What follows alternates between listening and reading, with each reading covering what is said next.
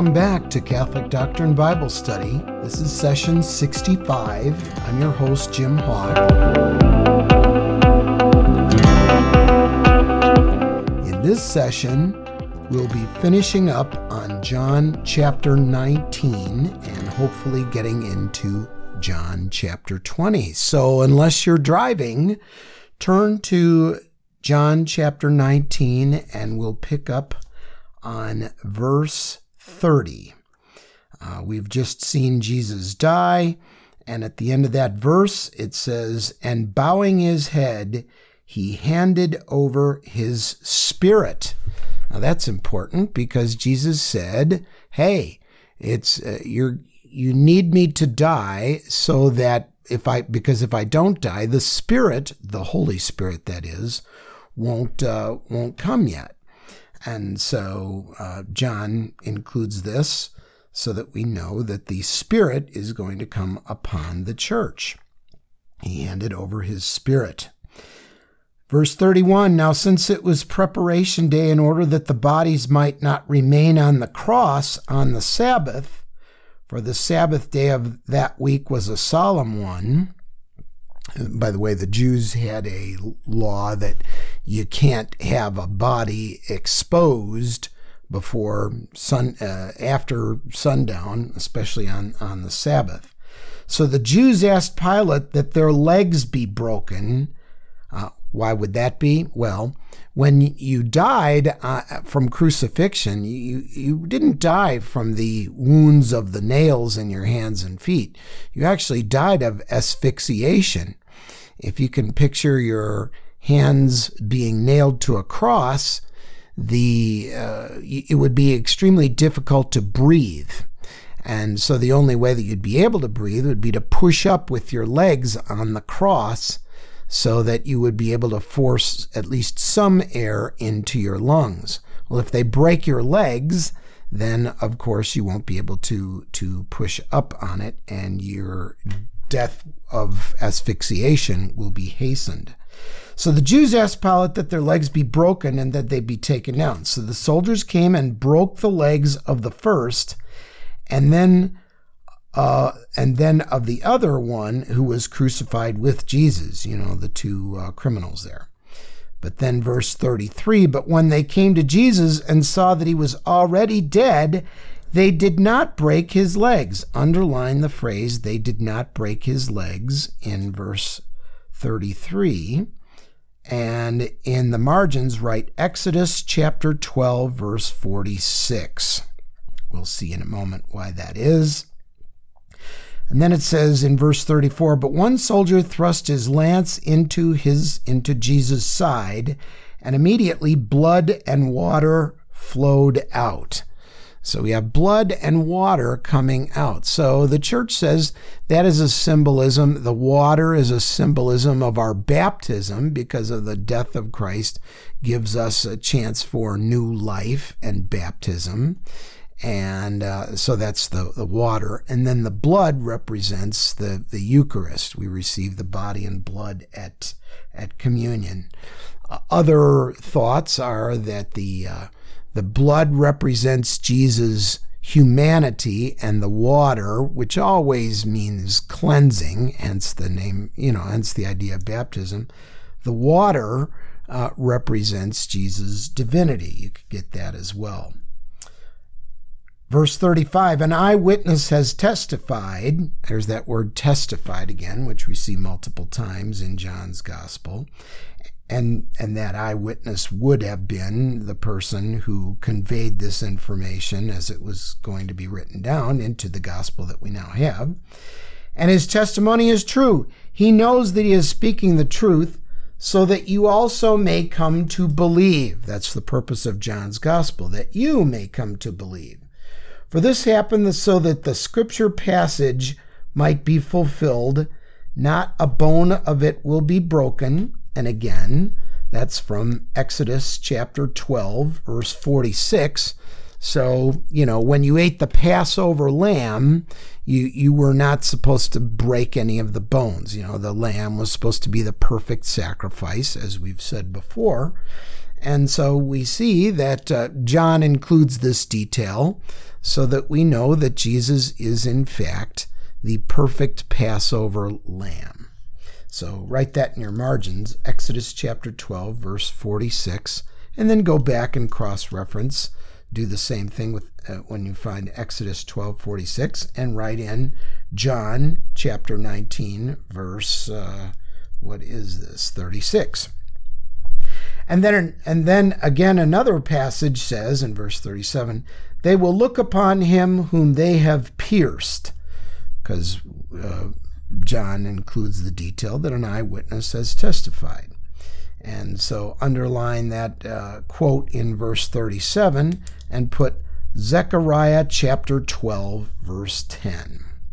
Then we see the burial of Jesus, where Joseph of Arimathea and Nicodemus see to it that Jesus is going to be entombed, if you will. And we also see that there was a mixture of myrrh and aloes weighing about 100 pounds, and that they treated the body with. I want you to circle the word myrrh. Where else do we remember myrrh given? Well, it was in Matthew's gospel, where the Magi brought gifts of what? Gold, frankincense, and myrrh. So even as Jesus was born, myrrh is, of course, a burial ointment, if you will. And so even in Jesus' birth, we are seeing a view of Jesus ultimately dying, and hence the reference to the term myrrh. And then he is laid in the tomb. And so we're done with chapter 19 there. Let's begin with a look at chapter 20. Verse 1, on the first day of the week, Mary of Magdala came to the tomb early in the morning while it was still dark, and saw the stone removed from the tomb. So you may have a little controversy there, because other gospels suggest that Mary was in the presence of others, right? We'll talk about that in a minute. Verse 2, so she ran and went to Simon Peter. Interesting that she goes to Simon Peter first, right? Because he is acknowledged as the first among the apostles. As we mentioned in another session, I think it was mentioned almost about 150 times, give or take, in the New Testament. Much more than all the other apostles combined are mentioned. So he is the primary guy, and as we know, he's the guy that Jesus said, will get the keys to the kingdom, etc. So it's significant that Mary Magdalene goes to him first. She went to Simon Peter, and to the other disciple whom Jesus loved. And I'm getting a little tired of John wanting us to know time after time after time that he's the disciple that Jesus loved. I would submit that Jesus loved all the apostles. I would submit that Jesus loves all of us. But for reasons that are left to him, John really wants us to know that Jesus loved him. And so Mary of Magdala says, they have taken the Lord from the tomb, and we don't know where they put him. Circle the word we. That suggests what?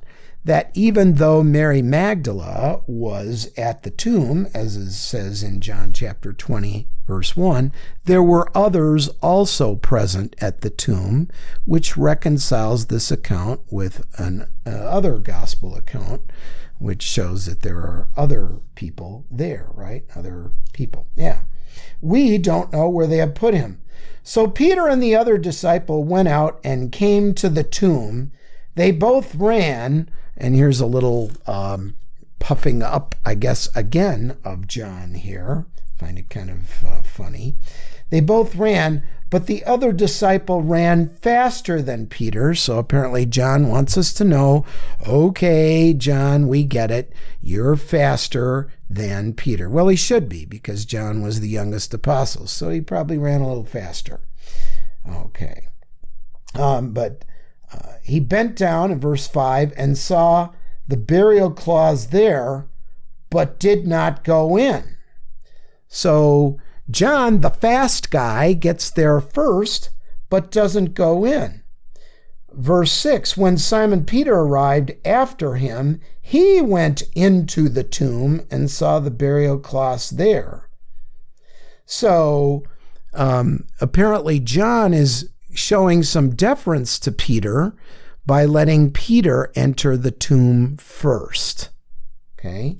May say, if you were a Protestant, you wouldn't think twice of this, but there must be a reason why John himself included that detail, that he stopped and let Peter go in first.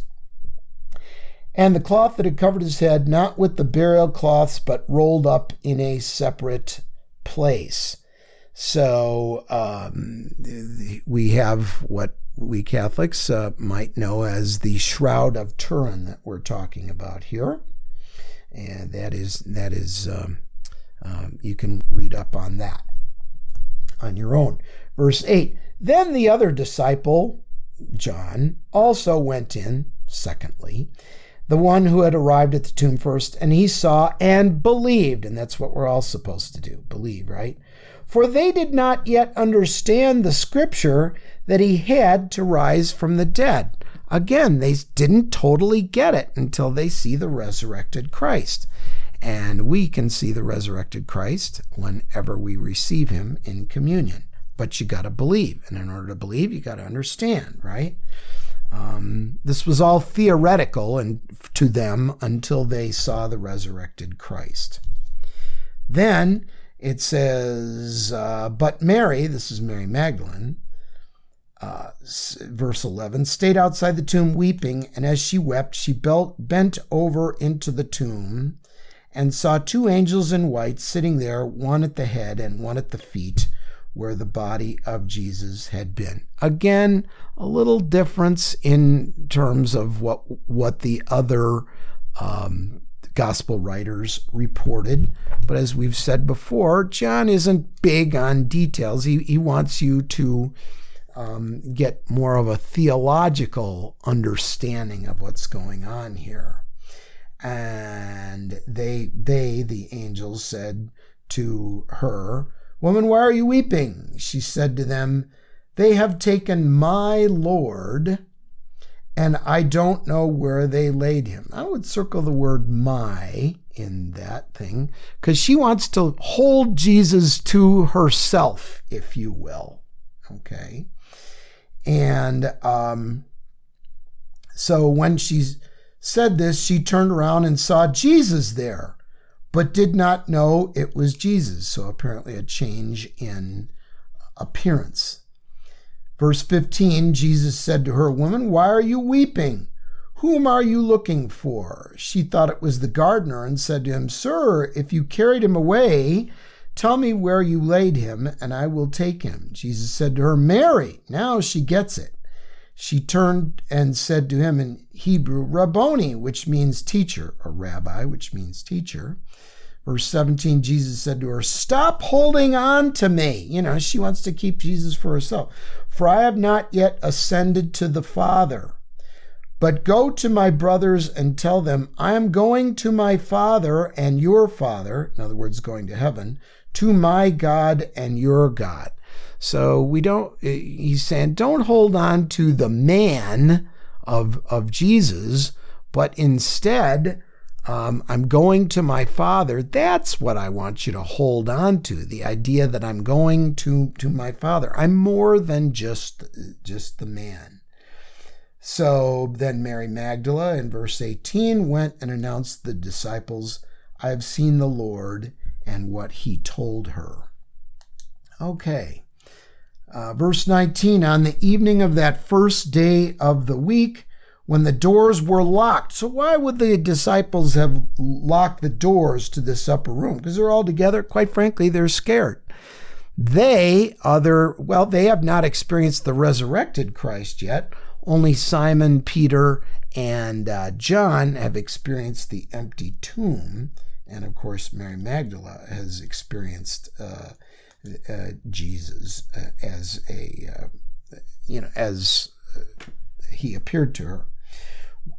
So the doors were locked when the disciples were, for fear of the Jews. They still had fear. They hadn't experienced the resurrected Jesus. Jesus came and stood in their midst and said to them, what we say at Mass during the sign of peace, "Peace be with you." When he had said this, he showed them his hands and his side.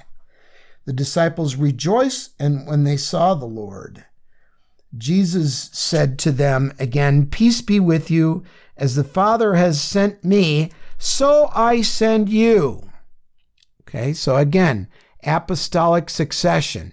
There's Jesus, there's the 12 apostles, and then he sends them. And this is very key to our understanding of the sacrament of reconciliation. Verse 22, and when he said this, he breathed on them. I want you to underline that whole verse, but circle, he breathed on them and said to them, "Receive the Holy Spirit. Whose sins you forgive are forgiven them, and whose sins you retain are retained."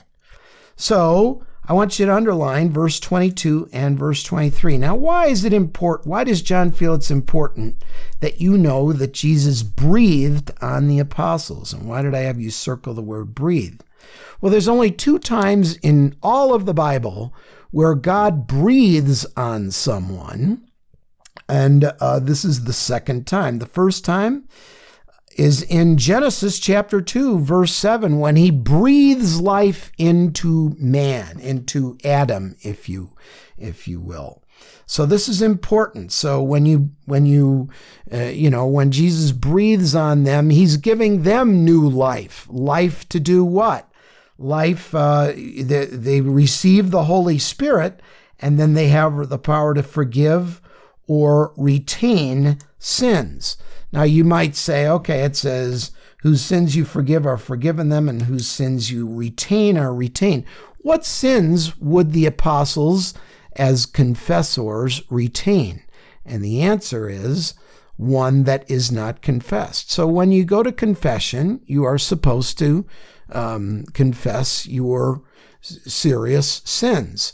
If you do not do so purposefully, then how can they be forgiven when you have not declared your sin?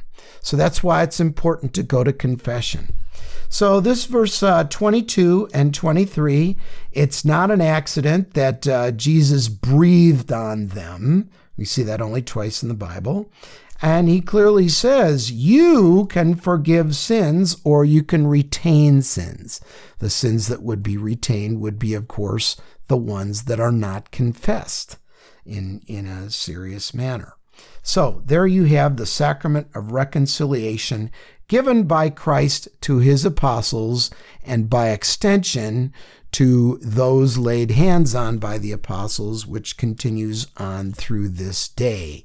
Again, the concept of apostolic succession upon one of the pillars upon which the church is built. Well, we're about out of time for this session, so let's go to the Lord in prayer. In the name of the Father, and the Son, and the Holy Spirit. Dear Lord, we thank you, obviously, for Christ's resurrection, which gives us hope in our own resurrection.